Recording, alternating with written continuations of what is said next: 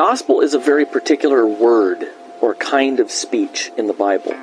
From Genesis to Revelation, the gospel is God's promise of a son who will crush the serpent's head, forgive the sins of his people, raise them from the dead, and give them everlasting life solely on the basis of his grace for the sake of Christ.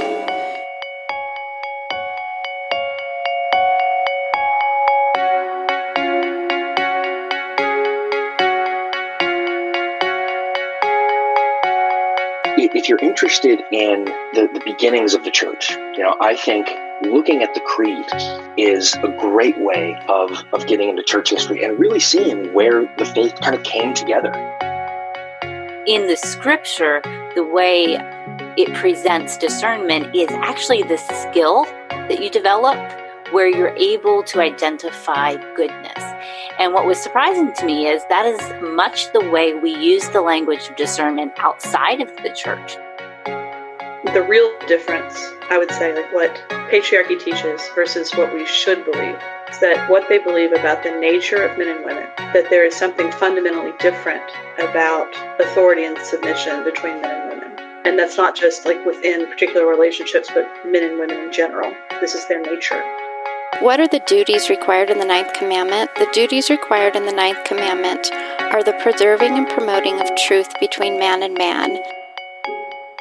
The gospel never tells us something to do. The gospel tells us about something that's been done. Hi, welcome to Theology Gals. This is Colleen Sharp, and Rachel Miller is my co-host. And we have one episode before our Thanksgiving break, and I'll probably just let everybody know what our schedule through the end of the year is. We are taking a week off for Thanksgiving and focus on our families and time with our families. And then we will take 2 weeks off in the end of the year for Christmas and New Year's. And then we'll be back in January for the new year. And I did want to mention also, if you have any episode suggestion requests, you can always email them to us at theologygals@gmail.com, or put them in the Facebook group if you're in there, or reach out to one of us, as we always take episode requests, topic requests. So if you'd like to support us, you can support us monthly. Even a few dollars a month helps on Patreon, and that's linked on our website and also the episode notes. You can also give a one-time donation through PayPal. And then just a reminder, with Christmas coming, that we do have Theology Gals merch, and there is a discount code, Theology, all capital letters, 20, so 20% off through the end of November. You can let your husbands know if you've been wanting to have a Theology Gals shirt or mug. And then also we have the Theology Gals booklets, which would also be great for Christmas. The sermon notes, notebooks would be a great stocking stuffer. And we have those for adults, and the adult one would be great for teenagers. And we also have them, 2 different ones for children that can't quite read well themselves yet, and then for a little bit older elementary age kids that have learned to read. And also the catechism and scripture memory books, and then Bible reading notebooks also that would be great for the first of the year because they have a yearly Bible reading plan in them. So all of that is on our website and also linked on the episode notes. We haven't done a question and answer episode in a while, and so we thought this would be a good time to do one, especially as we kind of just finished up kind of the fall book tour.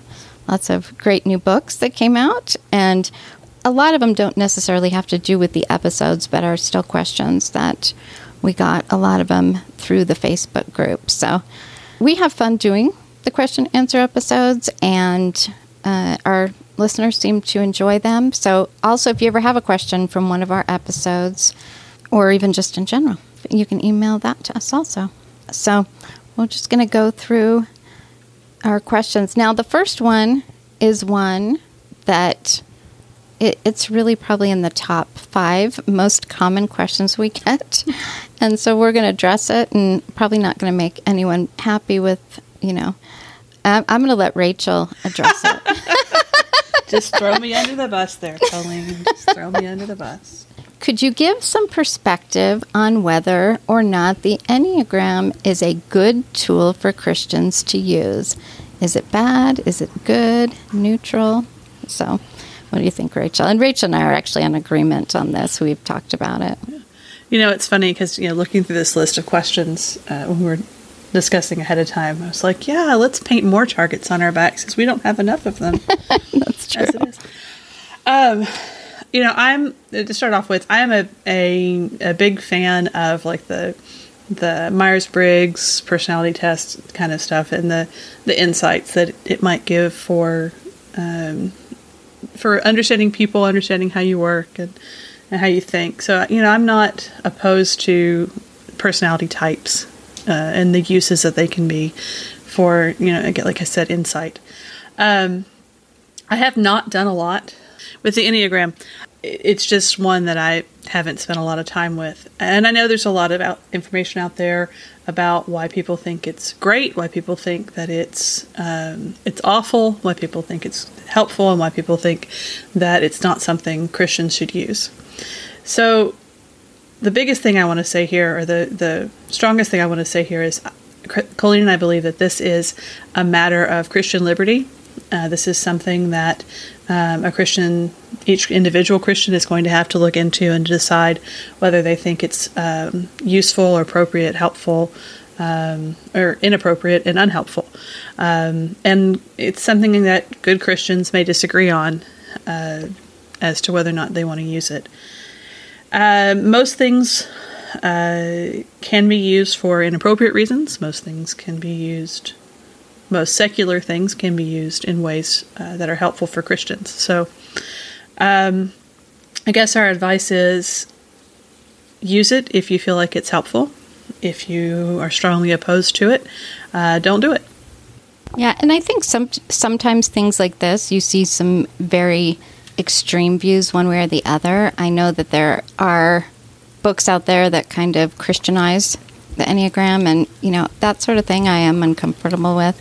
We start making everything a Christian version of this. Mm-hmm.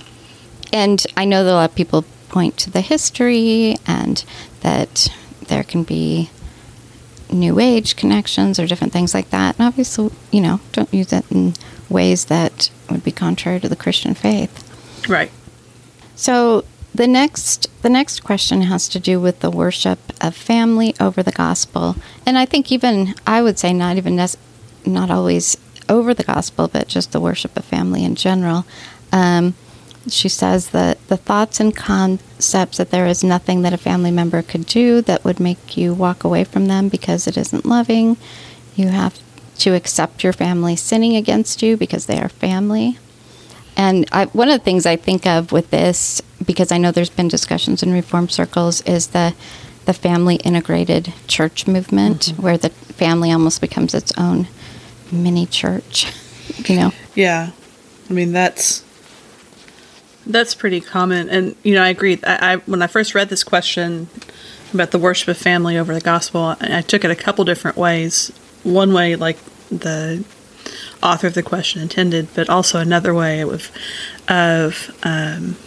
like you said, with the family integrated church and the prioritization of the family over church or over gospel, so that, again, it's that idolization of marriage and family, and this is what it becomes the gospel to people instead of the actual gospel, and then recognizing the blessing that family is for us as believers. I would certainly disagree with the idea that you have to accept your family sinning against you because they're family.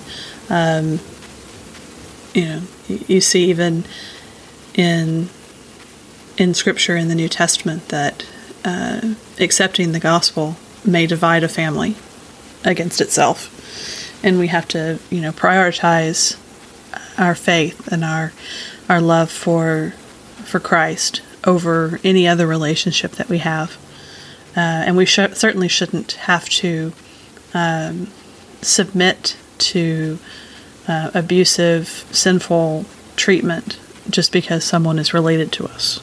I think sometimes people don't realize that we can have boundaries, and it's actually wise to have boundaries. You can even look in Proverbs, and there's even things that kind of point to wise boundaries.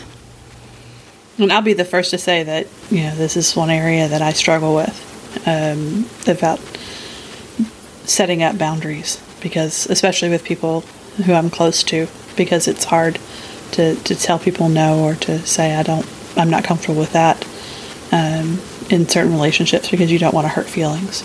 So I'm learning. It's not something I'm good at. Yeah. Oh, it's hard. I think it's especially hard when it is family to have those boundaries. One thing I think I'll mention, since I mentioned the Family Integrated Church, I know that sometimes we've had conversations in the group, and somebody new to a Presbyterian church will describe it as a family integrated church because they have the kids in the service, and that's not what makes something a family integrated church.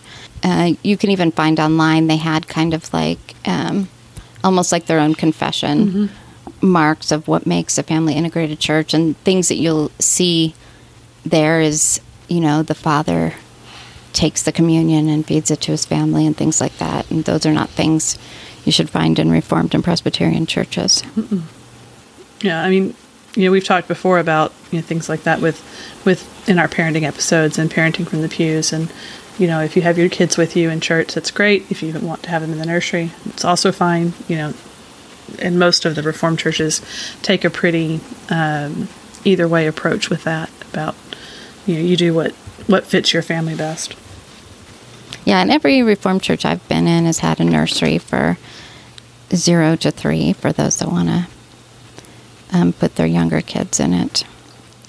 I think the next part of her question, which I think is something that really fits into some of our conversations about patriarchy, things that Rachel talks about in her book, although this might be a little different than I originally thought, but she talked in relation to the family, she speaks of a view of always being under the authority of the parent, even while married, because older believers have more wisdom. I'm not sure I've run into that so much. I have run into the women are under the authority of her father until she gets married, and it transfers to her husband. But are you familiar with that, being always under? No, I'm not run across that much. Although possibly in practice more than in like what's like laid out or what's expectations. I'm sure we're all familiar or seen it where even like especially young married couples are expected to, I guess, give preference or deference to what their parents want to do. And it's a fine line between wanting to honor your parents as an adult and respect them, and you certainly can, if you have especially if you have a good relationship with your parents, you certainly may go to them for advice or ask them for insights or wisdom because they've lived longer. You respect their opinions, but it's not the same thing as they have authority to tell you what to do.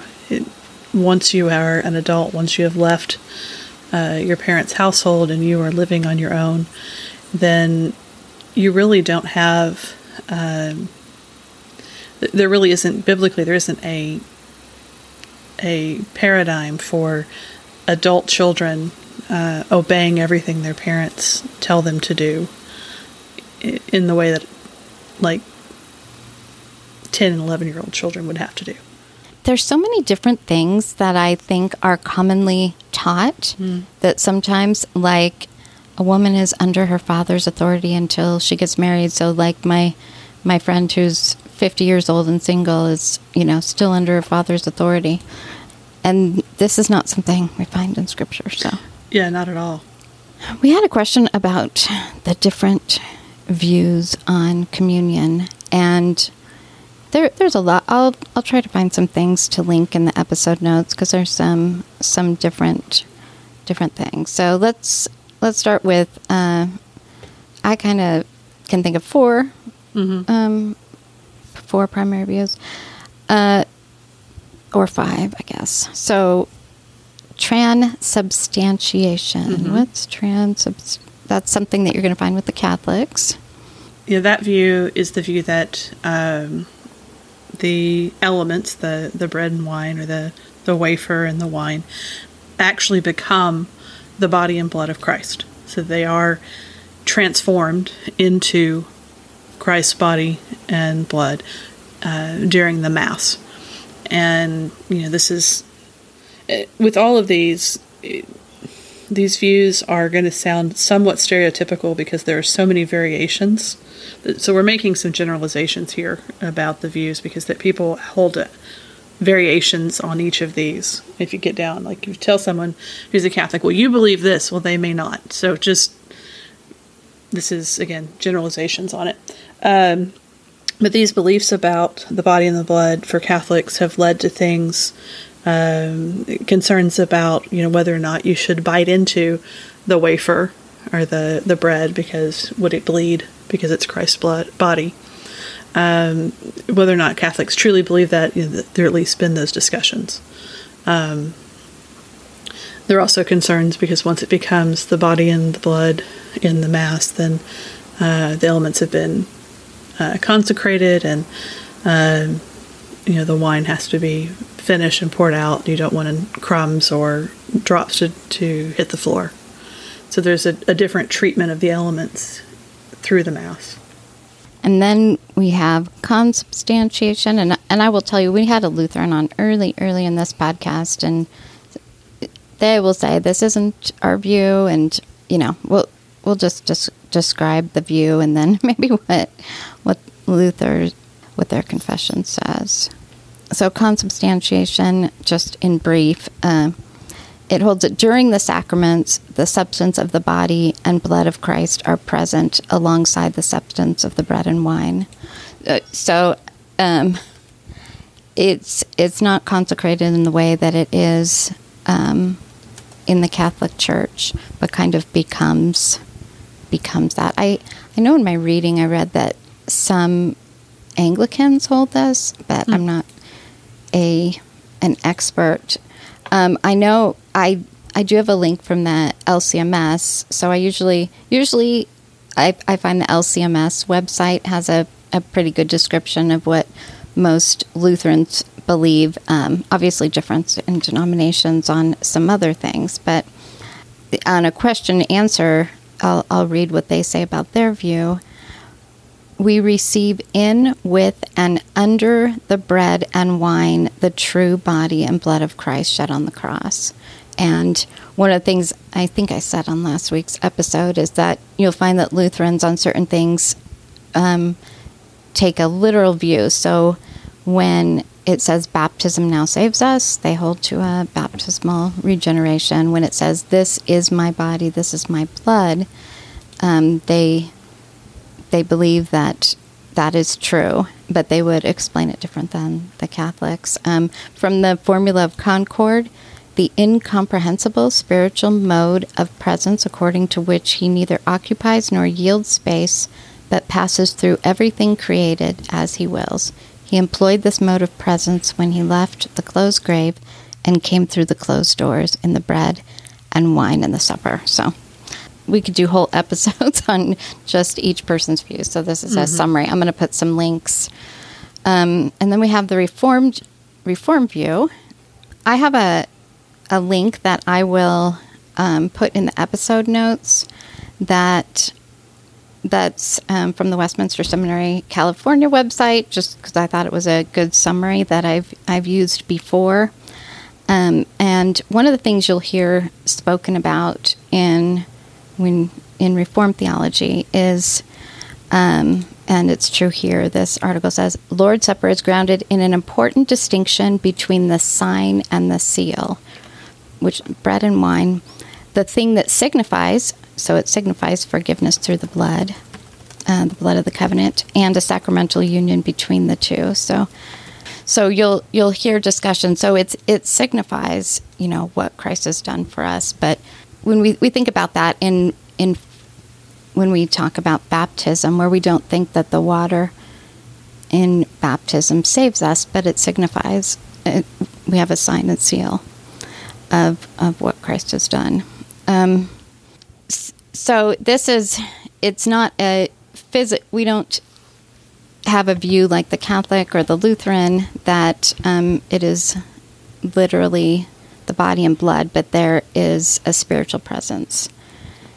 Different than like the memorial view, which Rachel will talk about in a minute, we do believe that it is a sacrament, that God is at work through the sacraments.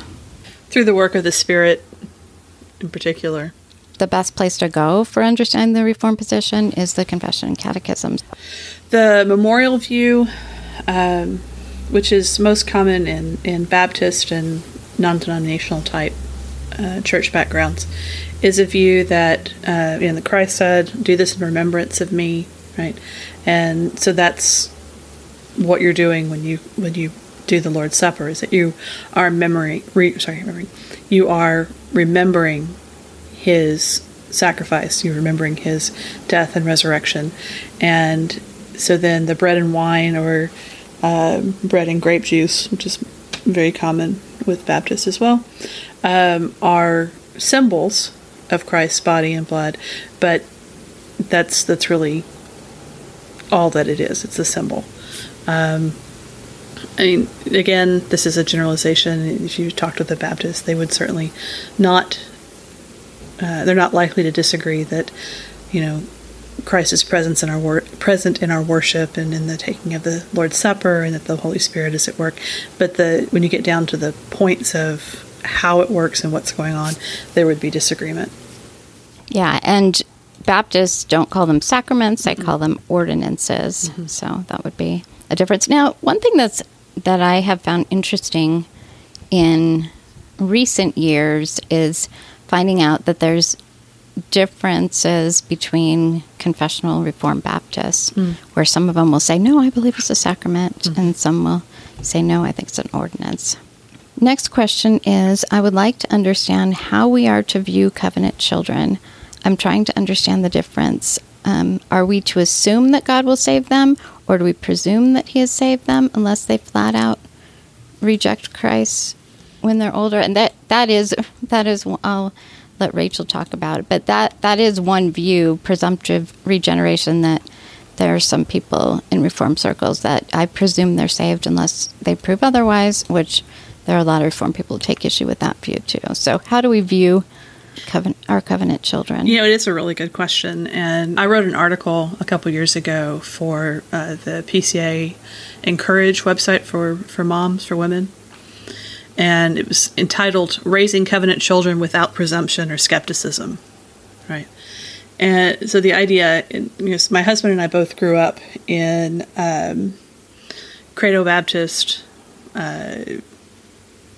type backgrounds, right, where you walk the aisle and you make a profession of faith, and then you're baptized at a certain age, or at whatever age you are, but as a professing believer, right? So we knew how to do that. But since we were raising our children in Presbyterian Church, and we had baptized them as infants and believed that was the right thing to do, it was less clear to us how you navigate what to do now with your kids. And the two things that we ran across a lot were,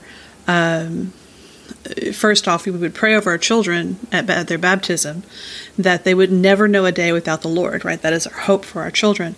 But at the same time, there seemed to be, in some circles, kind of a skepticism and wanting to know if your children had had a conversion experience. And it's trying to balance all these differences that I was working through in this article about how do we look at our children without doubting their confession, even if they're very young, but also not presuming that, well, God's obviously going to save them because they're my children and they're covenant children and they've been baptized.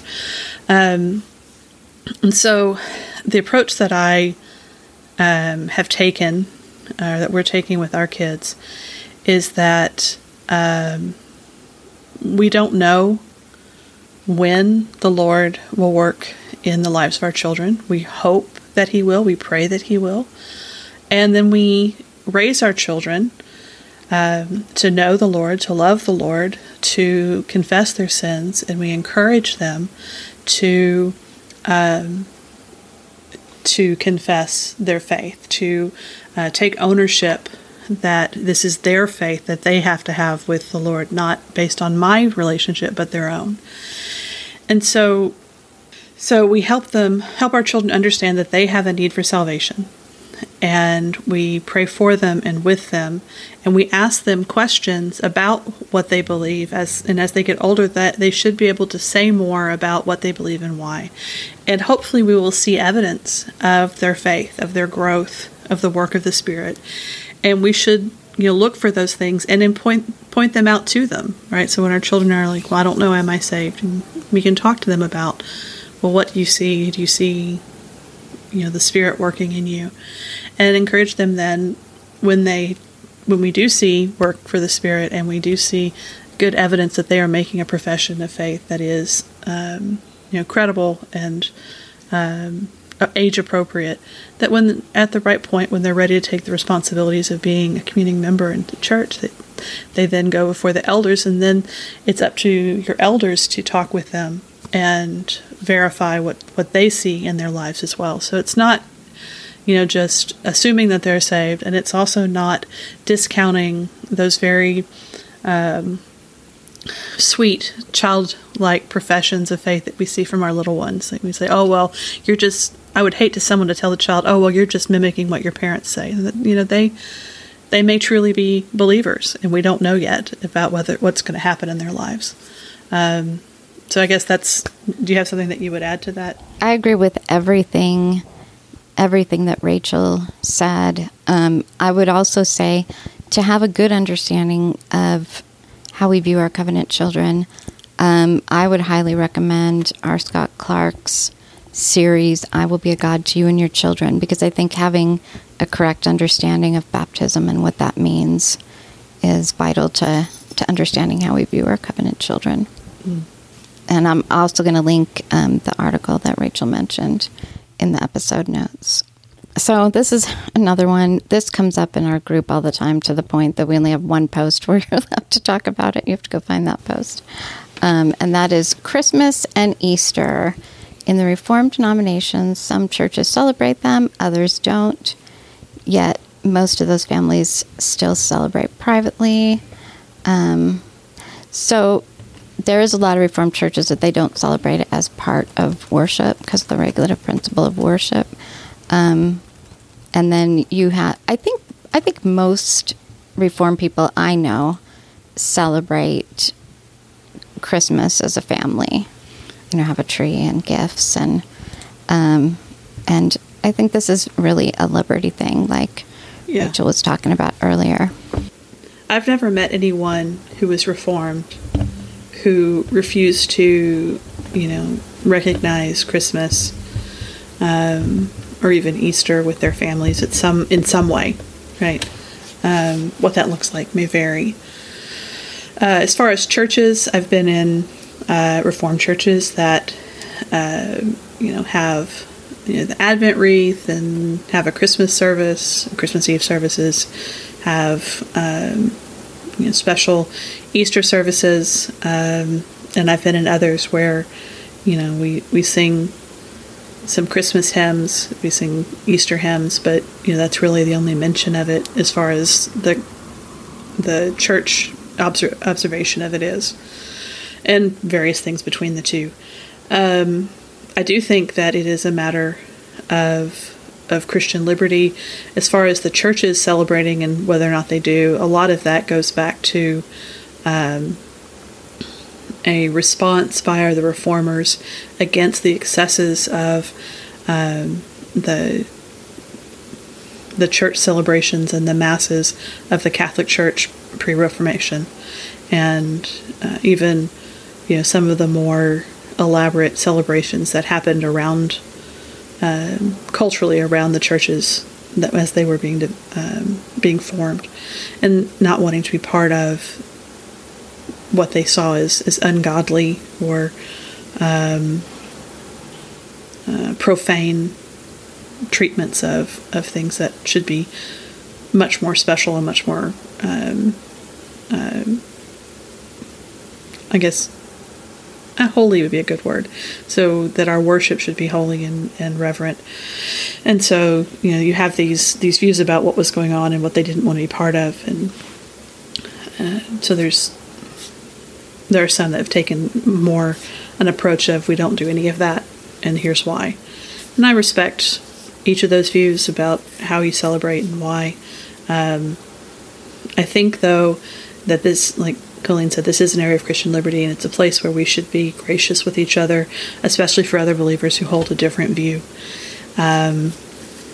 The chapter in Romans 14 that talks about opinions and matters of conscience and the freedom that we have in Christ and Christian liberty in making these decisions. And, it talks about, one person regards one day above another regards every day alike. Right? If you observe the day, it's observed for the Lord. If you don't, you're also observing that for the Lord. And I think we should just be very gracious with each other. I've recently met some people, I think even in our group, from Covenanters generally, the RPCNA, that some of them are opposed to even private celebrations. The RPCNA church that I was in, every family in there had private celebrations. They didn't celebrate as part of corporate worship, but there was, everyone was home celebrating. And I know G.I. Williamson, who holds a view against celebrating, he has an article, I'll link in the episode notes, but he says in that article that he does not take issue with people who choose to celebrate it with their families and maybe read Luke 2 and sing some Christmas hymns and stuff. I've seen a lot of things come out of social media and a lot of influences. And so sometimes there's people with certain views that are very vocal, because there are people that think it's an absolute sin to, have a Christmas tree and exchange gifts and things like that. So there are people, but it's a really tiny group. But I'm going to say something in regards to this, because I've seen it before. And that is to be careful with your social media interactions. You should never be convinced of something from a Facebook post. You might know, hey, I want to go study that on my own and stuff. I've even said, even to the girls in our group, even though I would like you to believe in paedobaptism, I'm going to be really uncomfortable with you being convinced of it in a Facebook post. It's kind of a reminder of why Rachel and I are here. We're not here to convince you of everything we believe. We're here to encourage you to be studying the Word of God. Absolutely. The reason I said all that is because very recently I have had people come, they were told in a Facebook post, you're in sin for having a Christmas tree, and kind of beside themselves about it and not sure what to do. So anyways. So we've talked about narcissism, and we are going to be talking in the future more about abuse, because I think it's an important topic. Somebody asks, how do you recover from being verbally abused by a narcissist? Like flashbacks, especially when the narcissist was a ministry leader. And if you didn't hear our episode with Diane Langford, that one is a good one on that subject. Colleen and I have talked about this, that we think it's important that if you have been in or wondering if you are in a relationship with a narcissist, or you're dealing with a narcissist either at work or at church, that you familiarize yourself with the topic. That in that episode, we give several books that we think are helpful for understanding what's going on. And then really, to recover, I think it's important that you seek counsel. And I would recommend in addition to the spiritual counsel that you can get from your pastor or from your church, that you seek professional help from counseling with someone who is trained to deal with trauma recovery, and because there are so many layers to dealing with recovery from narcissism and trauma. Yeah, I would agree with that. And the books that I can tell you that the books we read, that Rachel and I read for the narcissism episode, were very good and very helpful in understanding these things. Even if you have some sort of relationship in your life where you're thinking, I don't know, you can read that book and be like, wow, that's describing my situation. So we had done an episode on natural theology a few months ago, and the question is, I would love to hear more on natural theology, especially as it relates to sola scriptura, sufficiency of Scripture. What is the purpose of natural theology for the Christian? How should we interpret passages that seem to point to natural theology as a means of knowing how we ought to live? And one thing I've seen since we did that episode, there's kind of some maybe more extreme views out there where some think it's not useful whatsoever, and then some that, which I think we talked about in the episode, that kind of take it too far. Well, natural theology as a study, or as a field of study, it has to do with looking at the world around us and seeing what we can deduce about God and about who we are and about what we should do from nature. And I think that it can be useful and in the right view, in the right proportions, to look at the world around us, to consider what we can know about God and how we can understand Him from nature. Scripture talks about how His glory and His power, His might, His creation bears these signs of who and what He is and how He has done these things. So when you study the stars and you consider that they are His handiwork, right? When you look at an animal and study the way the animal is suited for its environment, we can consider what that says about God as a creator. These are useful tools for us as believers. They can be especially useful when we're talking with non-believers, because it gives us a common point of reference, that they know the stars, they know the animals, they know things that God has created, and we can use that as a way to talk to them about things that they would not necessarily have an understanding of from not knowing Scripture. But natural theology is limited in that, and Scripture says this, that our minds are fallen, our reasoning is faulty because of the fall and because of sin, and so a person, apart from the work of the Spirit in them, is not able to reason themselves to God based on what they see around them. Without the special revelation of Scripture and the work of the Spirit, we wouldn't know, what it is, who Christ is, and how we are to be saved. We wouldn't know what God demands of us as far as, I'm using demands not in the sense of God has this list and a checklist, but what it means to serve God, what it means to honor Him, and how we have sinned against Him. We wouldn't know these things without Scripture. So the danger comes, in my understanding, in my opinion, that the danger comes from taking natural theology, taking nature and what we can view around us, and reading Scripture, special revelation, through the lens of nature.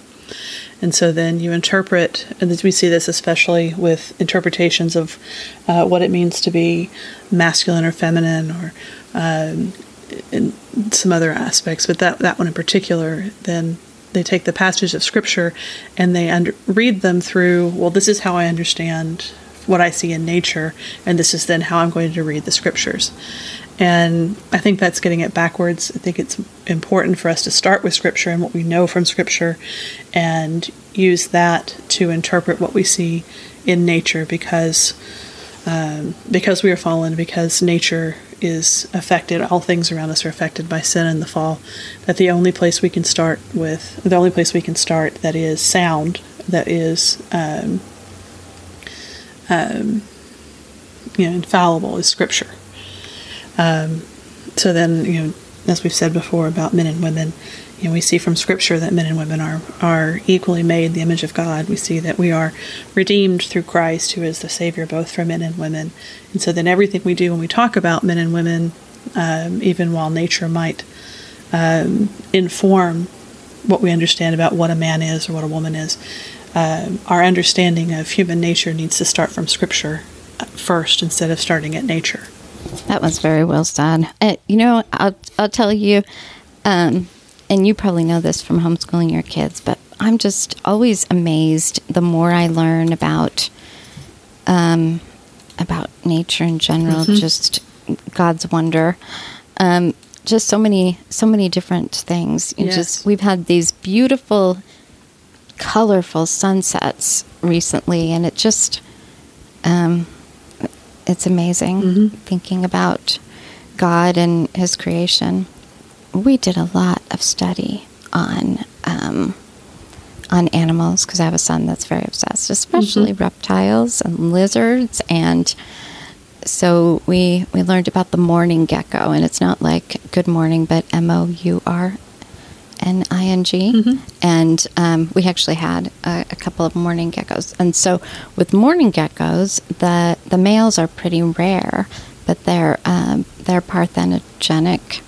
And I never know if I say that right, but so the males are not necessary for reproduction. So you have an animal where the males are rare, and the females can lay these eggs, and they don't need a male. And just think of everything that God does. Oh, so they're mourning because there's no men. That's why they're mourning. There's no males.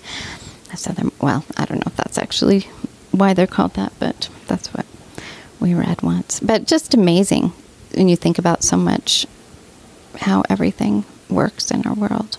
So, Rachel, this one really fits with your book. So I'm going to say my answer to the next question is go read Rachel's book. But how do we deal with Christians or conservatives who look down on women for working full-time and for not having children, or for not having a lot of children? Because we even have views out there, that there's a view out there that there should be no preventing pregnancy using, anything except for natural family planning sort of thing. But I just learned that there's a view that you shouldn't, in Reformed circles, that you absolutely shouldn't even use natural family planning. So there's a lot of interesting dogmatic views out there. So how should we deal with that? And I have run into people, especially in homeschool circles, that, you only have 4 children. Yeah. It is a very delicate topic. It is a very sensitive topic when you get into family size. We can't know everything about another person and their decisions or about their limitations. My parents wanted, I have a brother, there's just the 2 of us. My parents wanted more children, but my mother was told that she would put herself and any future children at risk if she'd had any more. And so my parents decided that they were good with 2, and have, over the last 40 years of my brother and I in our family, have adopted unofficially many of our friends who didn't have good family situations, and taken them under their wing and encouraged them and been mom and dad to them. And so there's lots of ways that one can be a parent, whether or not you are blessed with biological children. So, that being said, I think that this again is an area of Christian liberty, and it's a place where each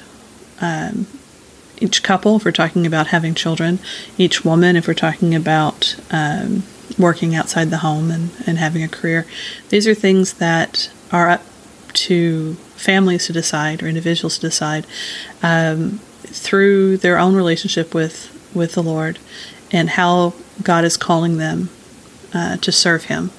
And that's going to be different for different people, and it's going to look different for different people. And it's important that we not judge others based on the decisions that they make when we're talking about things that are not obviously sin. We should not make sinful decisions, right, about our lives. It doesn't mean, do whatever you want. But when you're talking about things that there are not prohibitions against and that there are not commandments for, there is no commandment for thou shalt have so many children. There are not prohibitions of you should never limit the size of your family. There are not prohibitions for women can't work in outside the home or in careers. So in those areas, we have to use our judgment. We have to use the gifts that God has given us in the ways that He has given us to use them the way He calls us to use them, and that may change in different seasons of life for people and for families. When people look down on women for working full time or not having children or not having enough children, it's hard to be. How can we be gracious and say it's not really your business, right? But there are gracious ways to tell people, appreciate your concern, but I have a different opinion on this, and I'm using the gifts that God's called me to use. Really, it comes down to understanding who we are as believers, as men and women, and I believe that Scripture gives a clear picture of women being made to serve God in various aspects of their lives outside of having a family. I think I would recommend, of course, besides my book where I talk about these things more in depth, Worthy by Elise Fitzpatrick and Eric Shoemaker. They talk a lot about how after, in the New Testament, that the primary purpose of women in, if you will, having children so that, because eventually the Messiah would be born, and so there was this need within the church from the beginning for the women to have children so that there would one day be a Messiah. That has been completed, and you see this picture in the New Testament of women being honored and being recognized for other aspects of their lives and the things that they did in the work of the church and supporting ministry. We see a different picture in the New Testament, and I think that should be where we start when we start looking at what women should and can do in their lives. That was a really great answer. And I know it's hard when people look down on you or judgmental, and I wish I could give some answer. Well, just tell them this and it'll make it all better. When we wanted more children, we thought we wanted like 6 kids. I love babies and children, and we were told that, very similar to what Rachel's parents were told, that having another baby could take my life. And even when my husband said, I'm not risking your life. And even then, we had people that said, oh, you're not trusting God. And that's such a silly thing to say. That would be like, I have a serious infection. Oh, you're taking antibiotics? You're not trusting God. I mean, it's just a silly thing. God calls us to have wisdom. Mm-hmm. And, each couple can decide together with wisdom what is best for their family. The next question kind of fits a little bit with everything that Rachel just said. Is it selfish to not have children, or is it the motive that determines that? She says, I know many conservative Christians who call others, particularly my millennial generation, selfish. if they don't have children out of convenience. But I do think it's more complex than that, and various factors determine it. And she talks about how she just graduated from college. She's working full time. So I actually agree with her. I think there's various factors to consider. Yeah, I agree. There's a lot going on, and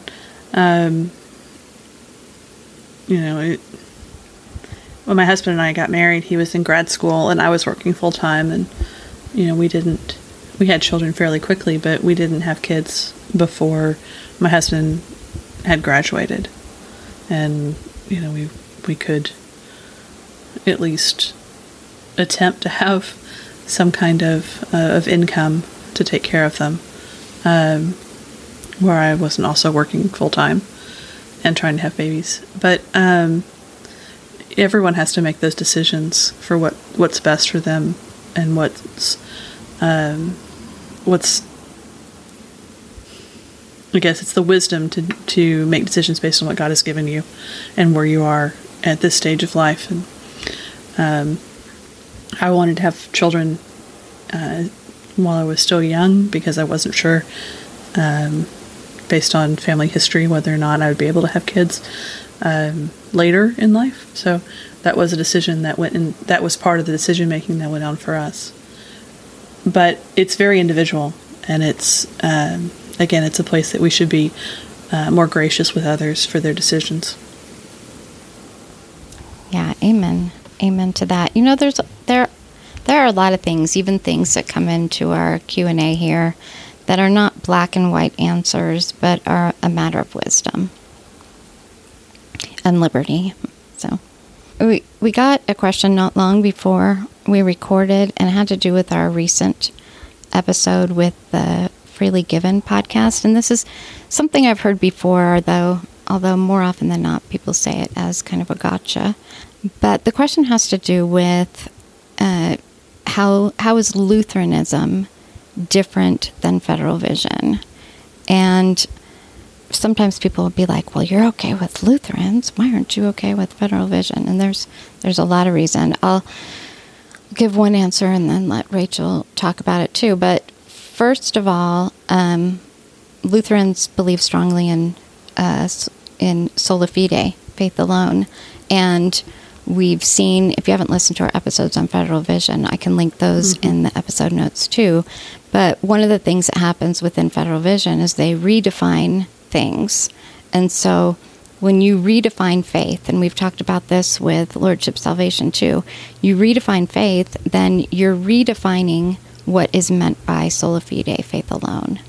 And so Lutherans are monergistic. We have all seen the quotes from Luther regarding faith alone, and they have a very strong doctrine of faith alone. But it's also a different framework than Reformed theology. So maybe you can talk about that in the differences.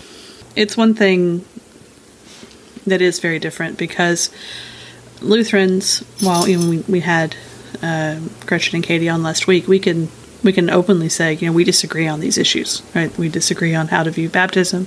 We disagree on issues about the Lord's Supper, and about even about perseverance of the saints and what that means. One of the big differences with Federal Visionists is that they are attempting to be Presbyterian and Reformed and hold to these Federal Vision views, which is not the same thing as, I can recognize that you as a Lutheran have a different view on some things than I have. The Lutherans are not saying that they're Presbyterians and saying that they agree the same thing I do, or that we teach in our churches. R. Scott Clark has some articles on Lutheranism, and on one of those articles, somebody had kind of asked a similar question, and I thought what he said was helpful. He said, I don't mean to say at all that confessional Lutherans equal Federal Vision, but there's a strong similarity in their view of baptism. In the Federal Vision, baptism is said to be so objective that it is ex operato, I'm not sure if I'm saying that right, creates a temporary conditional election and union with Christ and justification, so that faith is really useless. In the Federal Vision Scheme, we are told that we must cooperate with the grace given in baptism in order to retain it. So that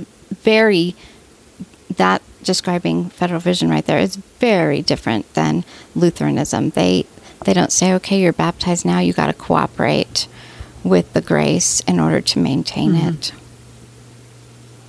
So, and then Federal Vision have these conditional benefits that come in baptism. So, you get these things if you do your part. We've talked about with Federal Vision that they have an emphasis on faithfulness. Got to do your part in order to maintain this thing. Yep. In by grace, stay in by works. Yes. And I know that I'm going to say, because this has come up several times when Federal Vision comes up and Doug Wilson comes up, people point to a conversation that happened about a year ago. It's on YouTube between James White and Doug Wilson. It was kind of an attempted exoneration of Doug Wilson. And he says, I believe in faith alone. But again, this is why it's important to really understand what's being said, because he hasn't said, I no longer believe all these things that I wrote previously. He's never said that. He said he continues to believe what he's always believed. But they redefine faith. And within a Reformed framework, starting out with, another thing he says in that pretty sure it's in that conversation, he says, I don't deny the covenant of works, but I call it something different, and I think it was gracious. And so within Reformed theology, if you start out, and so he's essentially denying the covenant of works by calling it a gracious covenant. And then from there on, you have a completely different system altogether. So, and there's even also, too, with their denial of law and gospel, there's even some quotes that have been going around recently. When you say, he says, everything is law, everything is gospel. So now when works, commands, become gospel, so you're saying the good news is that you get to obey to acquire something. It's very different than historic Reformed theology and our doctrine of justification by faith alone. All right, well, thank you for joining us. We're going to be planning soon what's going to come up, so if you have any topics that you'd like us to do, definitely send them in. And we will see you next week.